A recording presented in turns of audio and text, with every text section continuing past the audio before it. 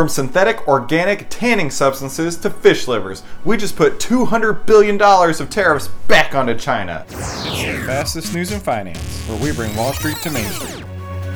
Hello, I'm Christopher Uhl, and this is episode number 87 of the Wall Street Report, the fastest news in finance brought to you by 10MinuteStockTrader.com. And I'm going to put a link to a 205-page description of all the new tariffs that we just put on China.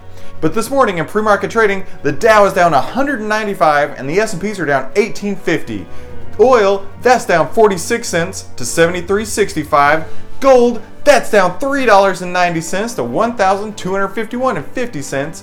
Bitcoin, hey, that's actually up on the day. $46 to $6,345. The volatility index is up $1.05 to $13.69. Now that wraps up today's Wall Street Report, where we bring Wall Street to Main Street. I've been your host, Christopher Uhl, and look for that link in the description below.